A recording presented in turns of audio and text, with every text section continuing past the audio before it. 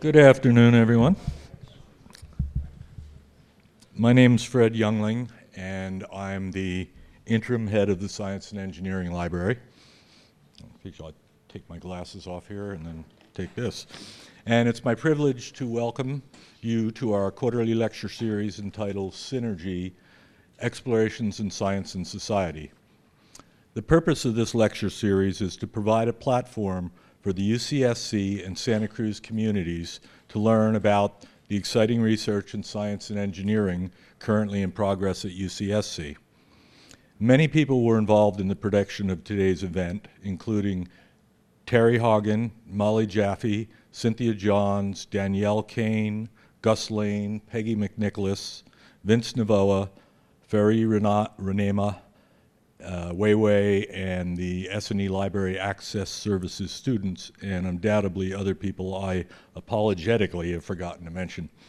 And I'd especially like to thank University Librarian Virginia Steele for her ongoing support of our efforts. We are interested in hearing your thoughts and comments and any suggestions you might have for future speakers. Comment cards are available on the welcome table outside, or you can speak to any one of the S&E Library staff. Speaking of the welcome table, if you didn't stop by in your way in, please make sure you take a moment on your way out so that you can pick up copies of articles by today's featured speaker, Dr. Mark Mangle. And you can also pick up your very own Synergy lecture series post-it notes. And we also have a sign-in sheet for those of you who wish to be notified by email about upcoming lectures. We have created a web page for our quarterly lecture series, which includes a list of past and future speakers. Our next scheduled lecture will be given by chemistry professor Pradeep Musharak in fall quarter 2007. It's my particular pleasure to introduce today's speaker, Professor Mark Mangle of the Department of Applied Mathematics and Statistics in the Jack Baskin School of Engineering. Professor Mangle earned his BS in physics and an MS in biophysics from the University of Illinois and his PhD in applied mathematics and statistics with a focus on mathematical biology from the University of British Columbia. He later moved to the University of California, Davis, where he was a professor for 8 years in the Department of Mathematics and another 8 years in the Department of Zoology, section of Evolution and Ecology. During that time, he served as chair of the Mathematics Department for 5 years and was founding director of the Center for Population Biology. Since 1996, we have been lucky to have Professor Mangle with us here at UCSC, where in addition to his teaching and research with the Department of Applied Math and Statistics, he has also served at various times as director of the Geographic Information Systems Laboratory, the Associate Vice Chancellor, Planning and Programs, and since 2002, the director of the Center for Stock Assessment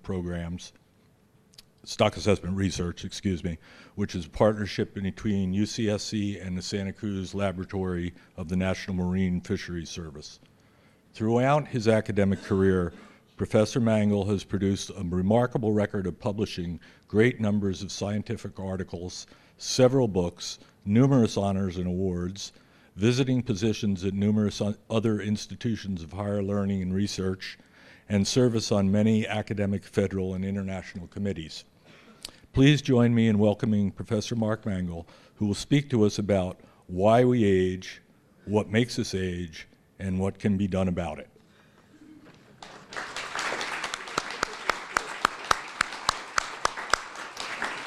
And I also want to present him with a Synergy certificate, and thanks for his speaking here today. Thank you very much. And of course, thank everybody for coming. These remarkable fish are also a subject of my own research, which I won't be able to talk about much today. We've just published a paper on them, so if you'd like to learn about fish that live more than 200 years and why and how they do it, write to me and I'll send you a reprint. What I'm really going to talk about today is the topic that Fred mentioned.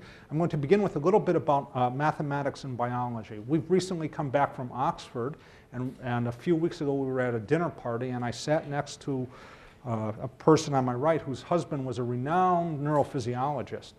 And she said, "What do you do?" And I said, "Mathematical biology." And of course, I cannot do it with an appropriate British upper crust accent, but she said, "Mathematics and biology, how extraordinary." I think not, actually, but I will try to make the case for it. Then I need to define a few terms so that we all have the same notions of what we mean by aging. And then I'll get into the meat of the topic, which is why, what, and what we can do about it, and then I'll give you a few conclusions. So I'd like to emphasize that actually, as much as giving very specific quantitative predictions in all of the sciences, mathematics provides a framework for us to think about problems. And this is true as much as it is in physics as it is in biology. But in biology, what mathematics really does is give us a framework for qualitative reasoning. And I will try to point out briefly in the talk a few cases where questions in either applied mathematics or statistics arise. Put another way, one might say that if you just collect facts, you'll discover nothing. The person in the lower corner there is Peter Medawar, Nobel Prize winner in immunology, and he will appear later in the talk as well. And the person in the upper right-hand corner is, of course, Galileo, who realized that in order to understand nature, we must speak the language of mathematics. I'd like to offer, to begin, some definitions of what we're talking about. There are three definitions that are commonly used when we think about aging. The first one is the one that we are all personally familiar with. That is a physiological decline in some measure of performance. The second one is one that is really used in demography, which is the statistical study of vital rates in populations, and that is an increase in the chance of death or a decline in the chance of reproduction, because survival and reproduction are what determine the dynamics of populations with age. So that's a demographic definition. And then finally, in evolutionary biology, we think of aging as a decline in the expectation of future genetic representation. That is, as the possibility of putting genes further into the population declines, an organism is aging. We are all familiar with the physiological definition of aging, and I could have actually had an entire set of 60 slides giving you different examples, but here's one in which we look at, as a function of age, the vital capacity, the forced lung capacity of individuals, and we're all familiar with this as we go to the physician each year for our physicals.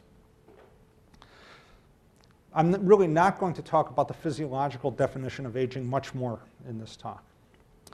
Now, the demographic definition of aging deals with two aspects. The first is what we might call life expectancy or mean lifespan. So that imagines focusing on a group of individuals born in a particular year and asking what is the average age of death of that group of individuals. And this is the kind of picture we're all familiar with.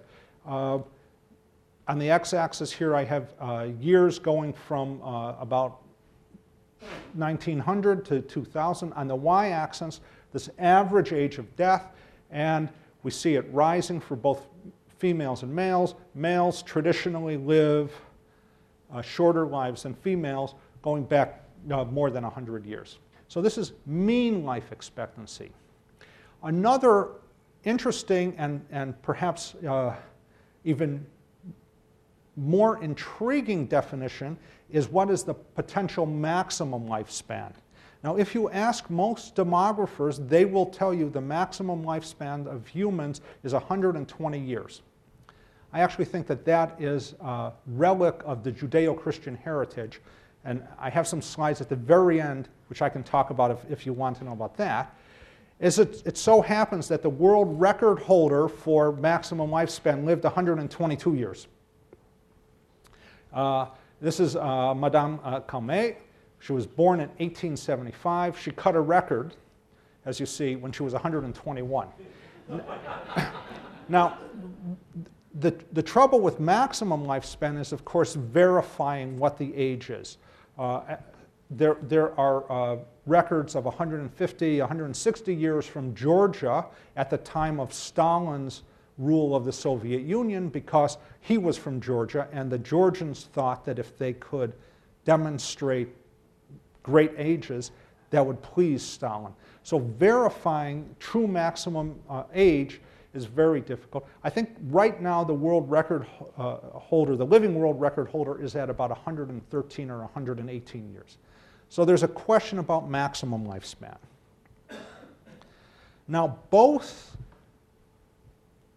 demography and evolutionary theory deal with the survival curve, and I will show you a number of curves such as this one in the rest of the talk, and I want to spend a little bit of time highlighting a few features. On the x-axis, again, we have the lifespan of individuals who were born in a particular cohort. Here we're looking at individuals born in 1800, 1900, or 2000. And on the y-axis, we either will have the fraction of individuals surviving or the percentage of individuals born in that year surviving.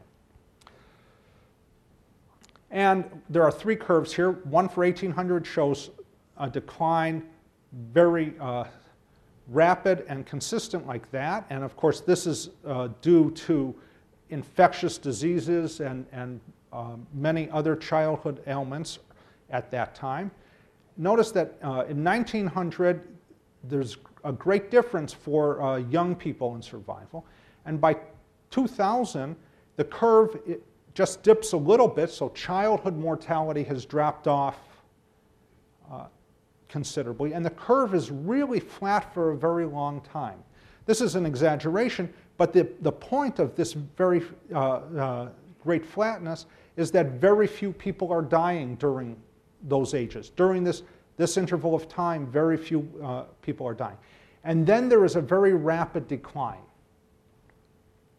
And this is, again, and I'll actually show you a formula and some transitions associated with this, but this is another way of thinking about what aging is describing. That is, the chance of surviving from one year to the next here is very high, whereas here it's much lower because from one year to the next there's a big drop in the curve. And notice all these curves hit the x-axis at 120, where there are no survivors left. That's once again this magical maximum lifespan of 120 years. So here are two examples of such curves. This is from a book that was published in 1950 that shows survival curves in 1901 and 1946. So again, age on the x-axis, fraction of survivors on the y-axis, and one predicted for 1975. Now the way that these such curves are constructed is through the use of statistics, by collecting statistics on populations and then making estimates for the shape of these curves. I'll point out too that these only end up at a maximum age of about 100. Here are some more survival curves that go from very early times through a variety of US and British periods, and then what demographers call the ultimate survival curve, or the rectangularization of the survival curve, which is the notion, and I do not necessarily subscribe to this, I only report what they say, we should all basically live lives like salmon, which is, right, 100% survival, everything is fine until we hit maximum lifespan and then drop to zero.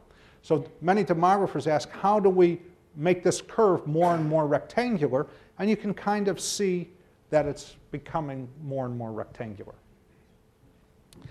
Now, in order to more specifically characterize these transitions from one year to the next, we deal with something called the mortality rate at age A. Okay, so there will be just a few equations in the talk. For those of you who don't feel comfortable with the equations, they're not essential for following what happens, but they're kind of helpful if you know a little bit of math. So imagine that we are following a cohort born, let's say, in 1962. So we measure how many individuals are alive at each of the ages 0 onward. So if they were born in 1962, it would now be a cohort that could be up to 45 years old. And we know that however many individuals we have at age A, we have to have fewer individuals or that many at age A plus 1, because we're just following all the individuals born in a particular year. And we define the mortality rate in the following way, that we say, well, the number of individuals at age A plus 1 is the number at age A divided by the E, which is a number, and if you don't know what E is, think of it as like 2.7. It's good enough. I'll get some number, and we raise that number to the power m. So the bigger m is, the bigger the denominator is, and the smaller that is, and the smaller n of A plus 1 is. Now, if one actually knows how to do logarithms, then there's a formula for figuring out m in terms of these two pieces of data. So when we compute mortality curves from those survival curves, so now we take those survival curves and we ask what is the fractional change from one year to the next, we see things that look like this. So here are mortality rates in Sweden.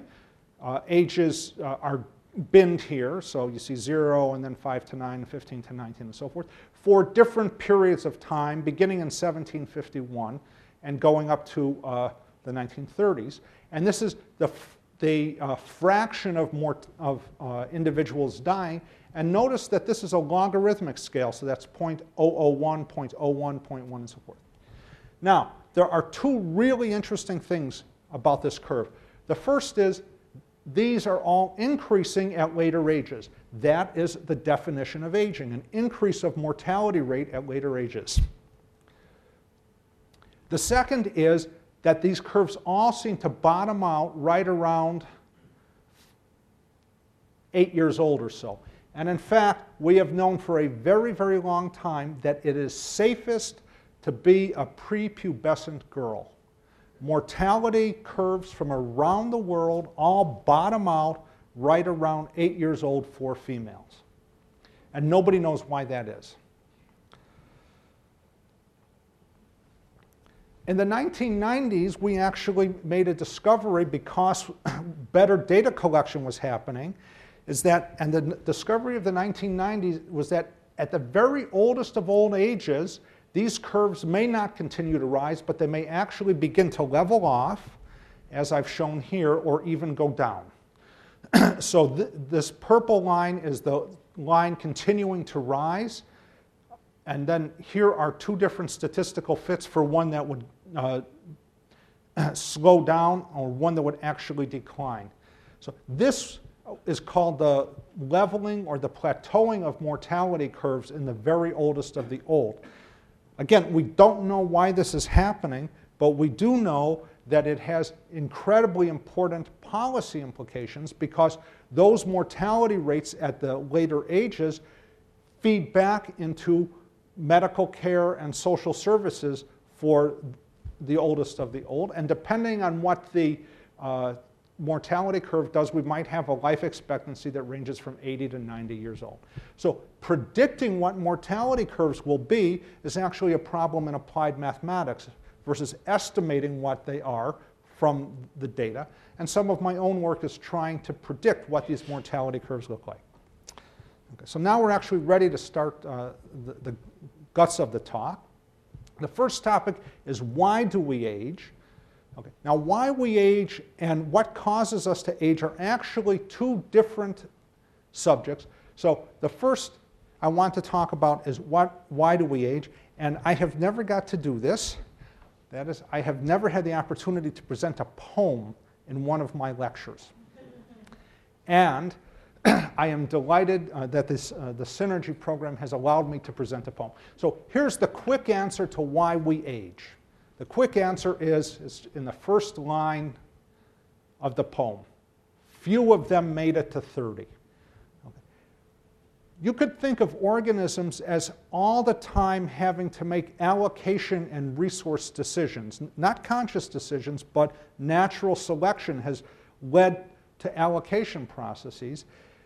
And the only reason to maintain the organism far into late life and to have the resources shunted off for doing that if there's a reasonable chance of living to that age. If there is little or no chance of living to that age, there is little reason for an organism to save resources or to develop processes that will maintain it at that later age. Now, I was going to read the poem to you, but I decided not to, and because everybody here can read. So the quick answer is our ancestors' lives were short. Here come the more technical answers. In evolutionary biology, we think that there's a balance between mutations occur at the genome that cause damage and natural selection, which removes those genes and or individuals who are carrying those genes.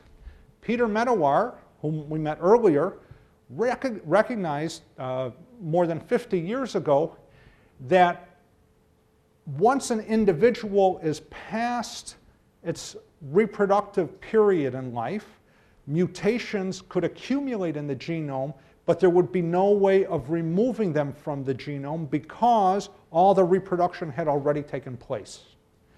So that mutations which occurred during reproductive lifespan, let's say a mutation which causes an individual to age very rapidly or to have weak bones, that takes place early in the reproductive lifespan will, in almost all of our history, lead to higher death rates of individuals who are like that than such mutations that occur later in the lifespan.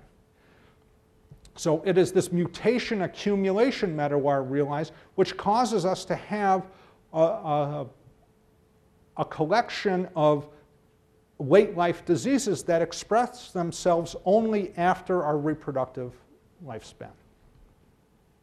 Now, this is not always true. For example, there can be other mutations that only express themselves if two recessive characters, two individuals are carrying the recessive genes mate.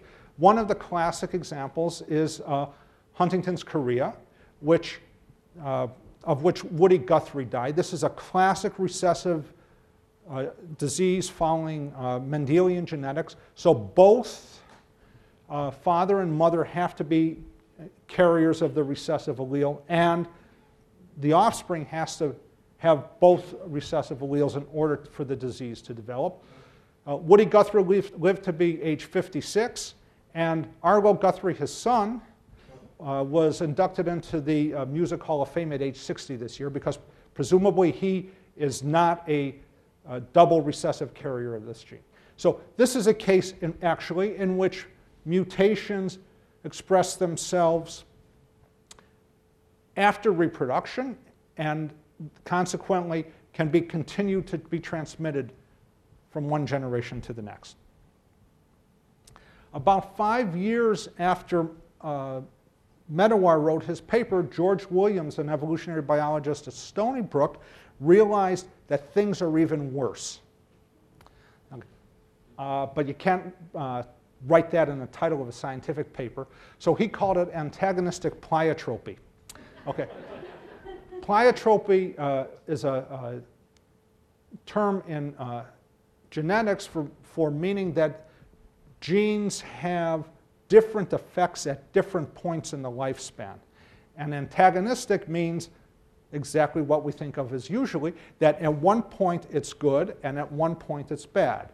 So Williams realized that if there are genes which increase survival or reproduction during that reproductive period early in life, even if they cause disasters in post-reproductive life, there will be natural selection acting to increase those genes in the population.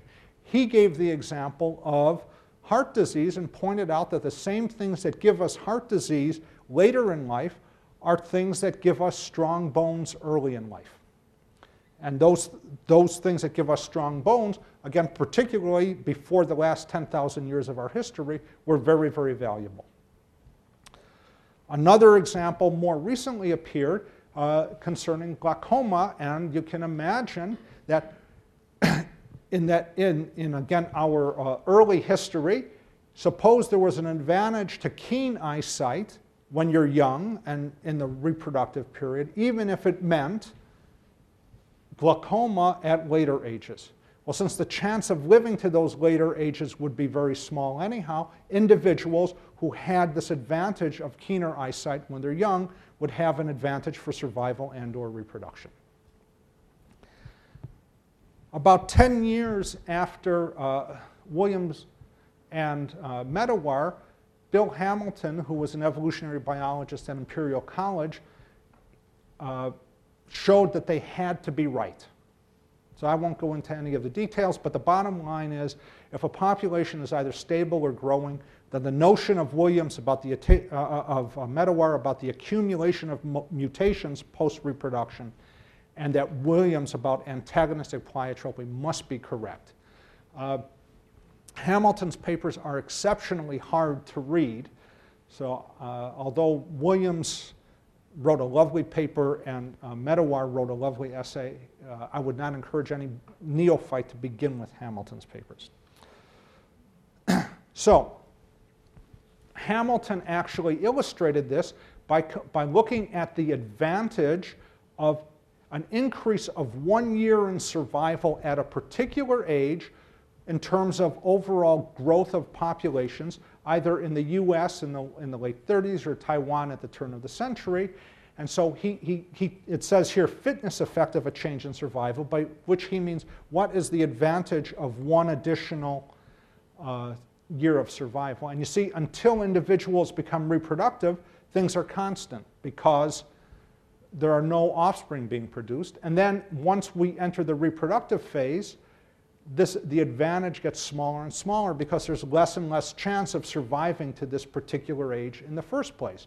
And then once individuals are post-reproductive, there's no advantage to further survival in this very simple model. Now, I will say we understand much more now about the importance of grandparents and multi-generational things, so that one should not interpret these too literally, but rather as metaphors for understanding the bigger questions. We can't do experiments with humans, but we can do experiments with short-lived organisms such as Drosophila or Tribolium flower beetles, and we can actually confirm many of these ideas. There's somebody at Irvine who will show up later, Michael Rose, who has done very much of this work. So here I show survival curves for male and female Drosophila bred under their normal conditions.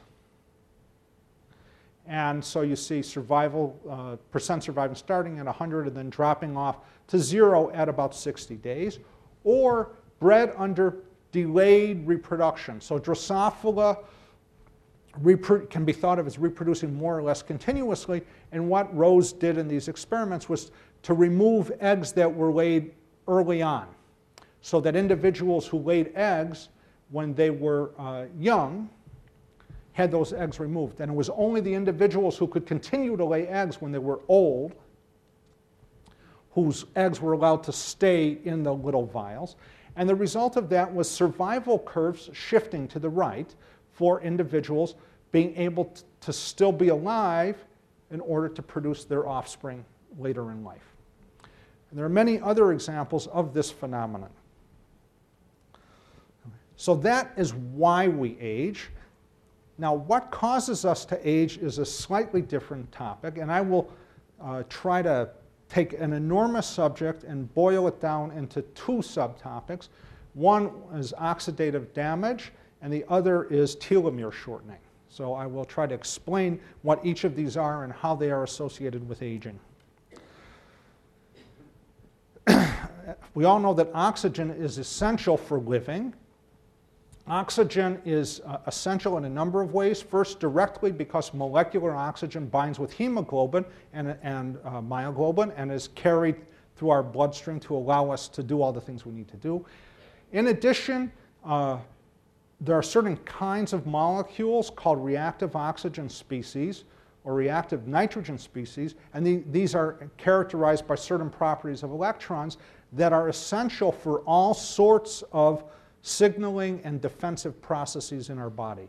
So without these reactive oxygen species or reactive nitrogen species, we simply could not do all the things we need to do. This is a phagocyte attacking and requires reactive species in order to do its job.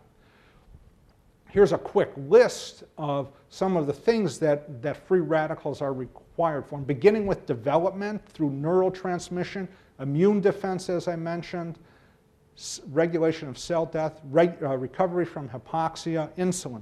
So these reactive oxygen species, these free radicals, are essential for the processes of life. Unfortunately, sometimes they end up in the wrong spot. And instead of being where they should be, they have kind of ended up in the wrong spot, and they create various kinds of cellular and molecular damage.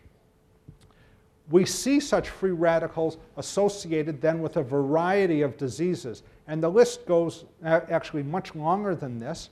Now, whether the free radical is a symptom or a cause of the disease varies according to the disease here, and I decided not to make the table any more complicated than it is, but the point is that many diseases are associated with these free radicals, which are in some sense not doing the job that they were intended to, but have ended up in the wrong place doing the wrong thing. And in fact, we're surrounded by sources of these free radicals. We actually have them endogenously, that is, our own bodies are creating them all the time, and the production of free radicals in our own bodies is actually enormous on a per molecule basis. And then there are exogenous sources, ultraviolet light, ionizing radiation, and so forth throughout. So the sources are all around us. And the bottom line is that oxygen, which is necessary for our survival, is also the thing that does damage to us. It damages our lipids through causing damage to the membranes. It damages our proteins. It damages our DNA. And this damage at the molecular level gets expressed at the organismal level as mortality. Again, I could show you many, many examples, but here's an example of protein damage in mice as a function of relative age, and so we see a gradual increase in protein damage as the mice get older. This is an example of motor performance on the y-axis as a function of DNA damage, and with greater DNA damage, motor performance is reduced.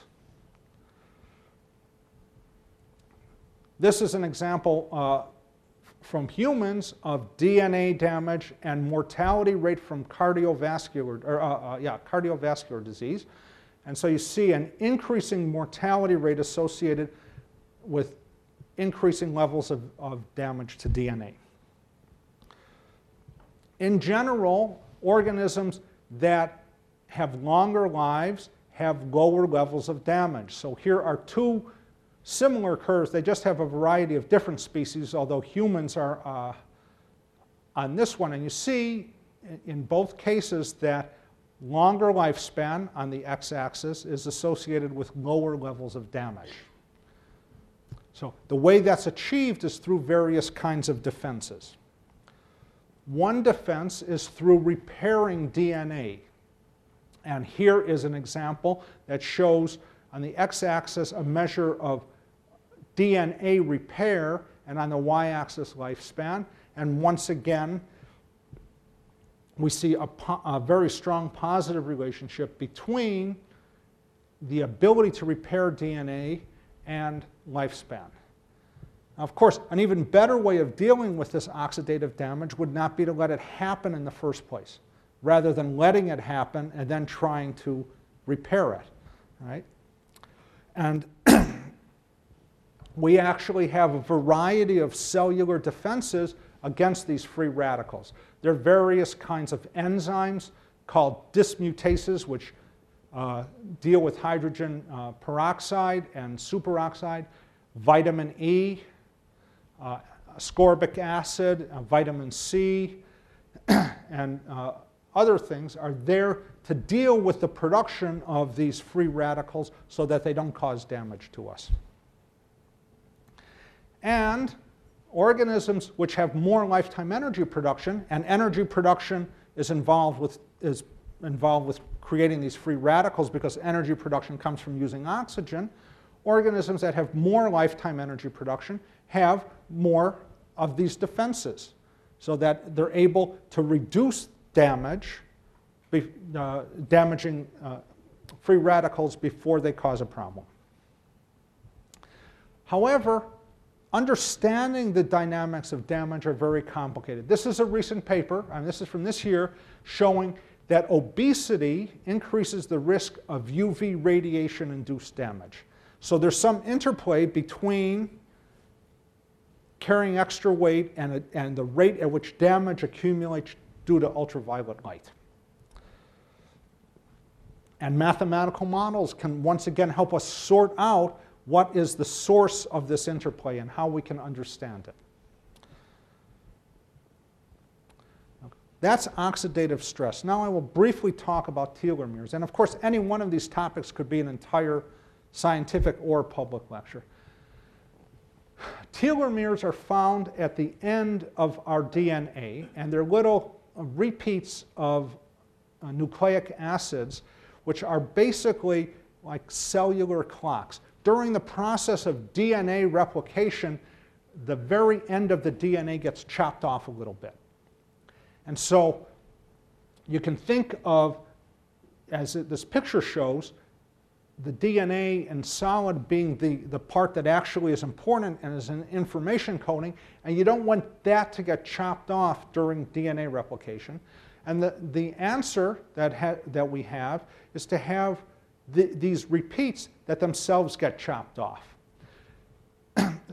And they get chopped off every time the DNA is replicated, which means every time a cell cycle, cell division occurs.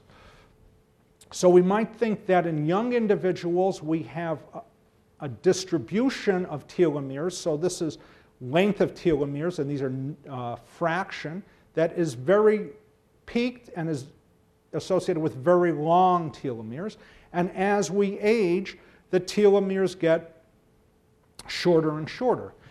As the telomeres get shorter and shorter, the cell senses that, and at some point, cells either stop dividing or actually commit suicide, apoptosis, because the possibility of errors in DNA replication are so great.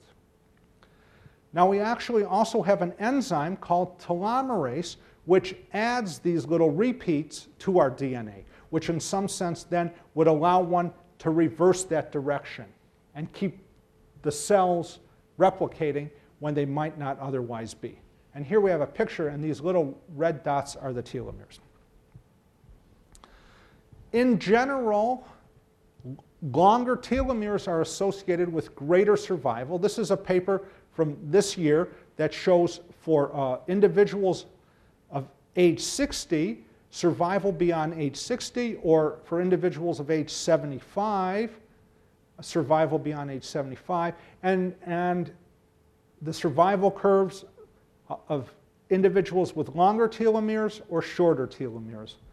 Longer telomeres or shorter telomeres. So that longer telomeres are associated with longer life. And actually in mice, those data were for people. In mice at least, short telomeres and or the deficiency of this enzyme which keeps the telomeres long are associated with high levels of cancer and with much shortened lifespans. So here are telomere deficient and telomerase deficient mice that have very low survival rates compared to normal mice. So now we come to the topic that really brought everybody here, right? So what can we do about it? Now, again, I could have had an entire set of slides just showing pictures like this. So there's all sorts of, I think this came from the AARP magazine last year. These two actually came from the Australian magazine section last fall. These two are very much older, and this book is about 5 years old. This guy is an MD, PhD. So the question is, what can we do about it? And that's really what the rest of the talk is about. Okay. Now, asking what can we do about it is a question of prediction. Okay. Prediction is difficult, especially about the future. Now, that, of course, is Yogi Berra, and I had always thought that Yogi Berra said that. It goes along with when you come to a crossroads, take it, and nobody goes there anymore, it's too crowded. However, when I was preparing this talk, I learned that perhaps Yogi Berra did not say it, but rather Niels Bohr did. And it's not nearly as funny if Niels Bohr said it. So everything I say now, you understand, is about the future, and who knows what the future holds. Okay, but I think there are in what would I call, in decreasing reliability of prediction, a number of things that we can do about aging. And I'll go through these in detail, but they range from avoid premature aging and death, genetic counseling, caloric restriction, antioxidant supplementation, telomerase therapy, and then what we might call a Manhattan Project for the aging. So for the young ones in here, the Manhattan Project was the enormous operation during World War II that allowed the United States to develop the atomic bomb before the Germans or the Japanese. Okay, many sources of premature age, and I should say too that I know that you're really actually not going to like the message that comes out of all this. So here's the first slide you won't like, right? Many sources of premature aging and death are behavioral, which means we can do something about them because we control our behavior, right? So here's a list from about 15 years ago of number of deaths: tobacco, diet or activity patterns, alcohol abuse. Right? Those are all things that are behavioral that affect our aging, that affect mortality rates. And they're things that we can easily change. So the first thing we can do about aging is affect our behaviors appropriately. Okay. Genetic counseling is also a possibility for cases in which diseases are either recessive or have relatively simple genetics. I've already discussed Huntington chorea, which is sort of a post-maturity recessive disease.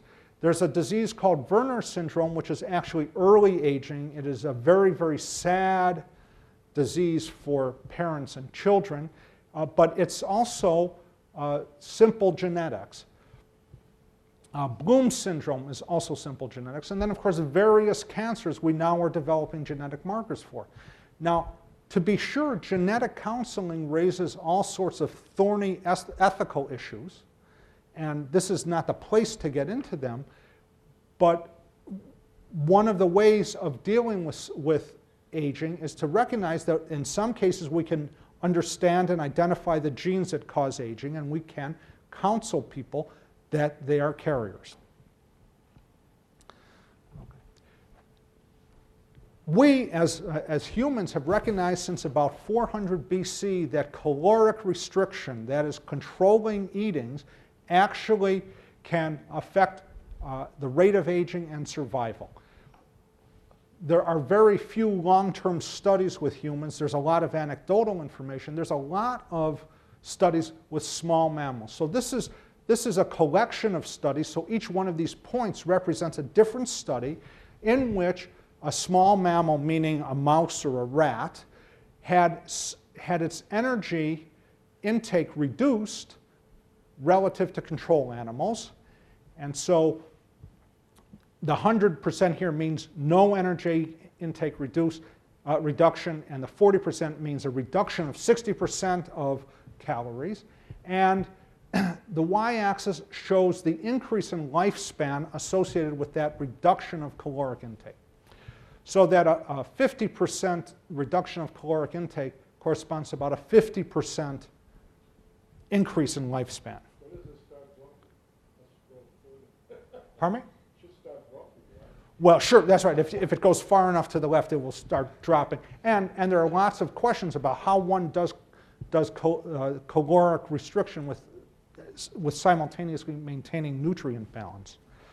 Here's an example of survival curves of 2 mice strains that were separated at 1 year, one of which was allowed to feed at will and one of which was calorically restricted. And you can see that the effect of caloric restriction takes place almost immediately in terms of separating the survival curves. And in fact, through many, many empirical studies, we understand that there are a number of very consistent effects of caloric restriction. Extension of lifespan, which I've shown you. On the other hand, there's a reduction in fecundity of females because females need to accumulate resources in order to reproduce. And if caloric restriction occurs, they're accumulating those resources at a slower rate. There are changes in metabolic rate. There is a delay in the accumulation of oxidative damage. As there's caloric restriction, the rate of energy production and energy expenditure is lowered. And there's an increase to various forms of stress, increase in resistance. However, all of these studies have been with relatively short-lived species. In other words, these are mice which live of the order of 4 years in the laboratory. But in nature, no mice ever will live for 4 years. And the consequence of that is if one looks at the sort of relative average age of a study organism and how much caloric restriction increases that average age, well, if you have very short-lived organisms, mice or rats, then caloric restriction might indeed increase lifespan by 50%. On the other hand, if you have slightly larger mammals like dogs or cows, then caloric restriction may have a much less effect on lifespan. And one way of thinking about it is the following: that these animals have evolved in a world in which food is very patchy and sporadic, and so they need mechanisms which allow them to survive brief food shortages. And the consequence of that is that those mechanisms go into play when we give them not no food, but a reduced level of food. Whereas we and our domesticated animals have learned how to manipulate the environment to avoid selection on those mechanisms for dealing with food shortages. And in fact, last year, since nobody could agree on this, there was, what would I call it, a survey taken, right? And it's called the Delphi method, when you ask a bunch of experts what they think is going to happen. So the question was, can dietary restriction increase longevity, particularly in humans? So there were 12 people polled in this paper. There was 1 vote for it's too early to decide. There were 5 votes for yes, it can work. Okay, and there were 6 votes for no, it cannot work. Okay, so that's the best scientific advice we have right now. We know certainly that there are many advantages for eating well, but to imagine extending lifespan by 50% is probably not one of them. Antioxidant supplements. I work on Southern Ocean krill, Euphausia superba, which are becoming a hot item because of krill oil. Krill live in the Southern Ocean. There's a lot of UV. They eat ice algae, which have very high levels of antioxidants. So the guys at Neptune's krill oil figured that if you supplement your diet with krill oil, you must be supplementing high levels of antioxidants. You're in good shape. Here's an example of curcumin, the active ingredient and antioxidant in cumin, reducing production of of free radicals. So what can we say about antioxidant supplementation? This is kind of what I would say is kind of the Bible on free radicals in medicine and biology. The first edition appeared slightly more than 20 years ago. In their 1998 version, this is what Hollywell and Gutteridge thought about people who say, all you've got to do is take antioxidants and you'll be fine, right? I especially liked the fact that they could, write something like an expanding field attracts charlatans, and so forth. So they had very little patience for antioxidant supplementation. On the other hand, we have lots of evidence that there's clearly a connection between antioxidants and various aspects of longevity. So here's an example of epidemiology of heart disease and vitamin E. So on the x-axis, on the x-axis, this is a funny kind of graph. We have the decreasing incidence of heart incident mortality, and on the y-axis we have mortality due to heart disease. And this first panel, which looks exactly like the second panel, this is heart disease, and this is the blood level of vitamin E. So that the notion is, and we've all heard about this, right? The French diet or the Italian diet or the Mediterranean diet having something to do with increasing longevity. So we have many epidemiological studies. On the other hand, we also know that humans have very high level of antioxidant defenses already. I showed some of this to you before. So this is our level of superoxide dismutase, something that deals with these free radicals which prevents them from causing damage, very, very high. Here is our level of vitamin E compared to other species, and our level of various kinds of carotenoids, the compounds that give carrots their color, also antioxidants. So we already have very high levels of antioxidants. And consequently, it's not clear completely what will happen with taking high levels of antioxidants. But the literature gives us some warning levels. So first, antioxidants, if they're too much in the body, may actually start to cause oxidative damage. So here's an example with one of those superoxide dismutases dealing with hydrogen peroxide and superoxide. And this is the percent production. And notice that this curve goes up and then goes down. So protection goes up with the defense, but if you have too much, it begins to go down. And the guy who actually discovered this enzyme about 50 years ago just wrote a paper saying, we really don't know why this is happening. Okay. Similarly, here's a recent paper that shows if you take a lot of vitamin C, that may be great. Vitamin C is another antioxidant. And the question, the result is your body says, oh, I have a lot of vitamin C. There's no reason to produce vitamin C. So the consequence is that there's no longer internal production of vitamin C because you're supplementing it. So the antioxidant story is complex, and it even gets worse with the beta-carotene story. The beta-carotene story is this. If you're a smoker and have caused damage from the carcinogens associated with smoking, then beta-carotene acts as a pro-oxidant and causes additional oxidative damage. If you're not a smoker, it does not. Again, nobody really knows why this is. So in the most recent edition of their book, 2007, 10 years later, here's what Hollywell and Gutteridge said about how to minimize oxidative damage. See, and this is what nobody's really going to like because it's all these things our GP tells us to do anyhow, right? Maintain a good intake of fruit and vegetables, eat period fish, don't eat too much red meat, exercise. If you've got hypertension or high cholesterol, treat it. Take a vitamin. I just told you if you smoke, don't take a lot of beta-carotene, and drink alcohol in moderation. Okay. So, one other possibility, another possibility is the notion of telomerase therapy. Remember, telomerase is the enzyme that makes our telomeres longer, which keeps our cells thinking that they're young.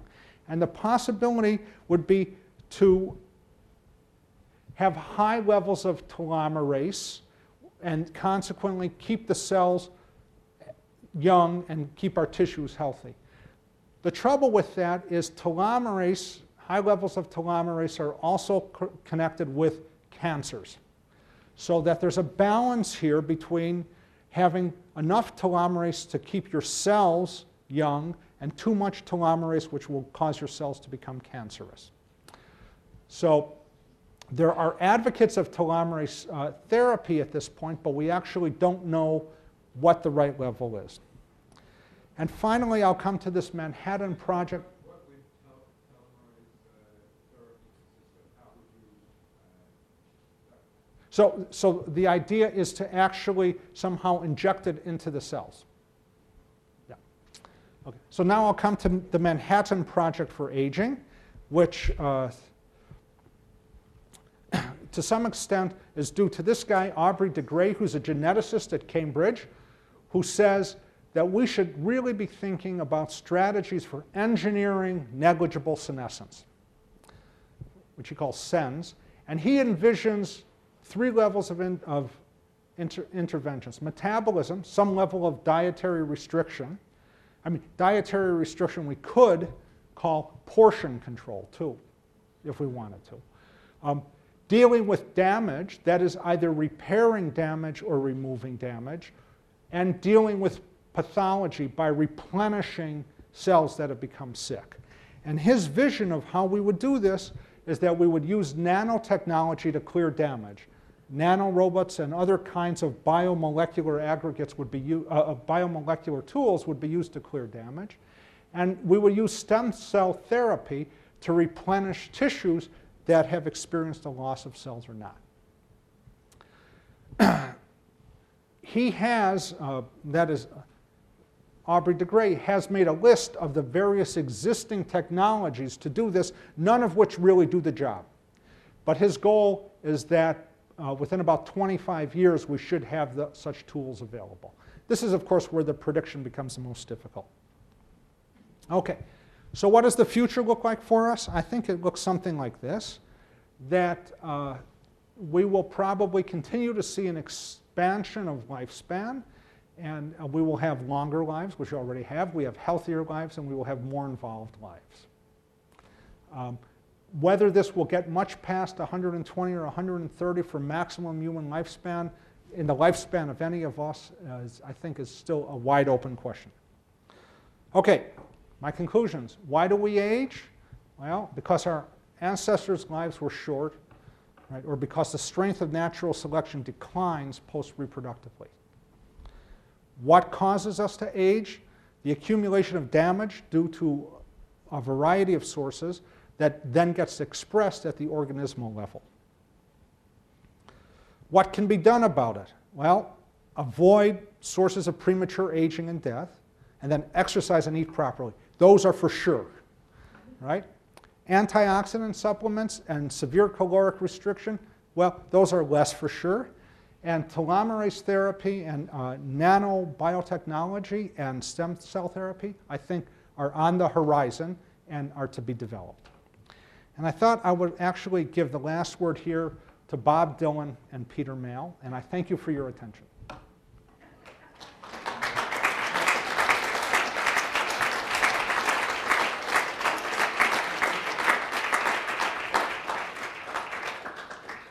And I would be happy to take any questions. Stan. One could argue that there is a force for aging in natural selection, in that the next generation is waiting for us to get out of the way. You could, and I'm not sure I want to keep the whole group here disputing that. I think you can't make, but that argument does actually not stand up very well. I have a real question. Yeah, okay. We have a vast array of microbes in our gut with a whole other DNA. Right. Has there been any study of the effect of all of that biological material that's not part of our particularly on aging and its implications for, I'm sure there have. I don't know much about them, so I can't answer that. Yes?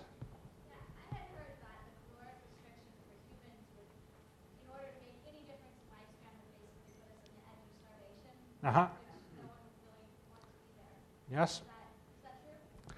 Well, I mean, you know, you can go back to the vote.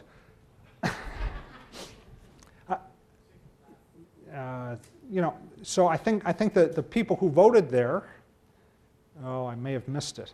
Okay, the people who voted that it won't work or it's not likely to work are very concerned about that. You know, that we already have a very long lifespan, have evolved a very long lifespan, and caloric restriction is not likely to extend it because of reasons like that. In all your calculations, if we live longer, since resources are fixed, won't there be that stress factor which will eventually that will kill each other? I mean, do you consider any in the model, any of those kinds of factors? Oh, well, that's a whole nother talk, actually, and it's really a talk about the interaction of population and natural resource conservation. Yeah, and I have that talk, but it's not.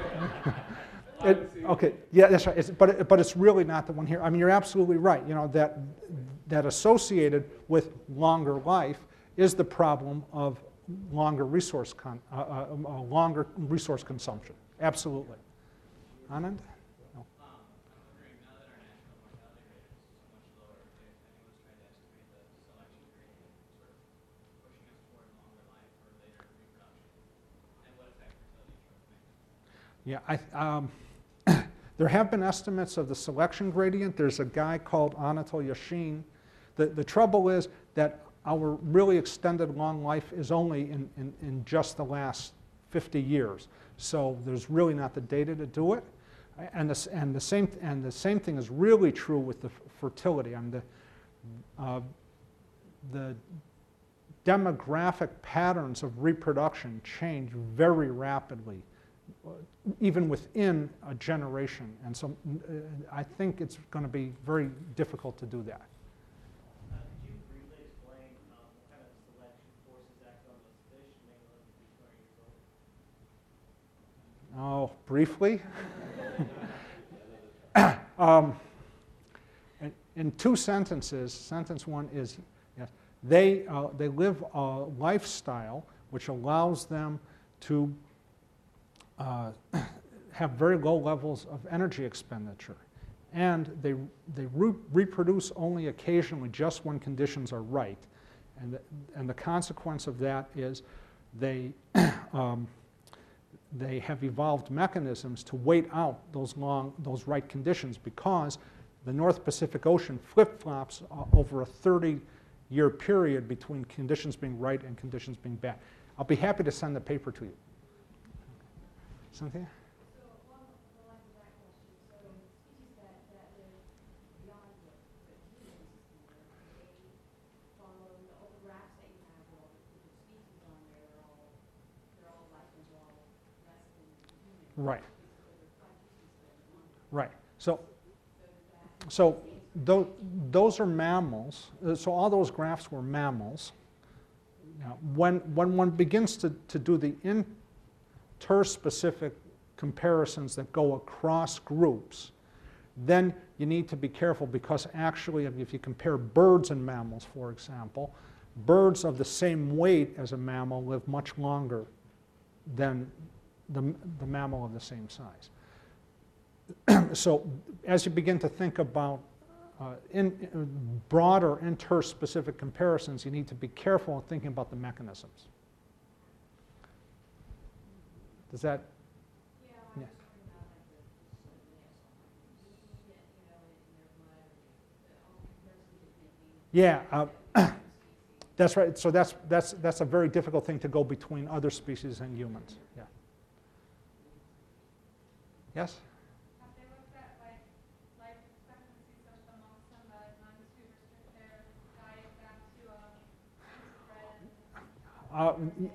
There have been some studies of those. There have been more studies of what are called the barren aristocrats. So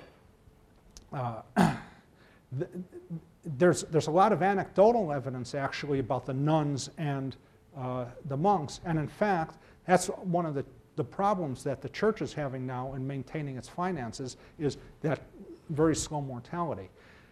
I don't know of specific studies of that, but there have been a number of studies on the cost of reproduction in people by comparing aristocratic lineages and survivors of survival of aristocrats who had children with those who did not. And there's a very clear effect of reproduction, but I don't know of a specific scientific study on the monks or nuns. You didn't say much about, is there any connection between mental activity, the fact that older people that are mentally very active as opposed to those who just is there any connection between that and their lifespan? Yeah, I think we're getting more and more scientific studies that show evidence.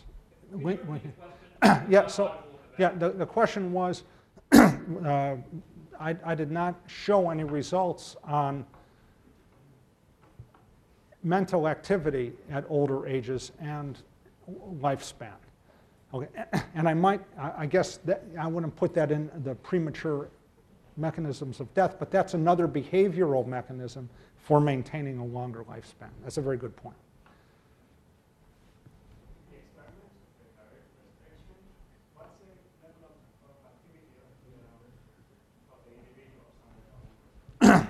of the individual? So the question is, what's the level of activity of the individuals during caloric restriction? Some of them are very lethargic. Yeah, and actually, it's an interesting point of do you want to live 50% longer if all you're doing is sitting in your Chase lounge? Yeah. I don't have any of those slides here, but that's really what this shows, is that these very long-lived animals, both in rodents and some invertebrates and worms, they're very long-lived, but they're done with reproduction, they're really done with activity, and they're just kind of doing nothing. Right? So the question is, how do you have a longer life and a more involved and a healthier life? Right? And perhaps we should stop with formal questions now so people can sneak away. Thank you again for your attention.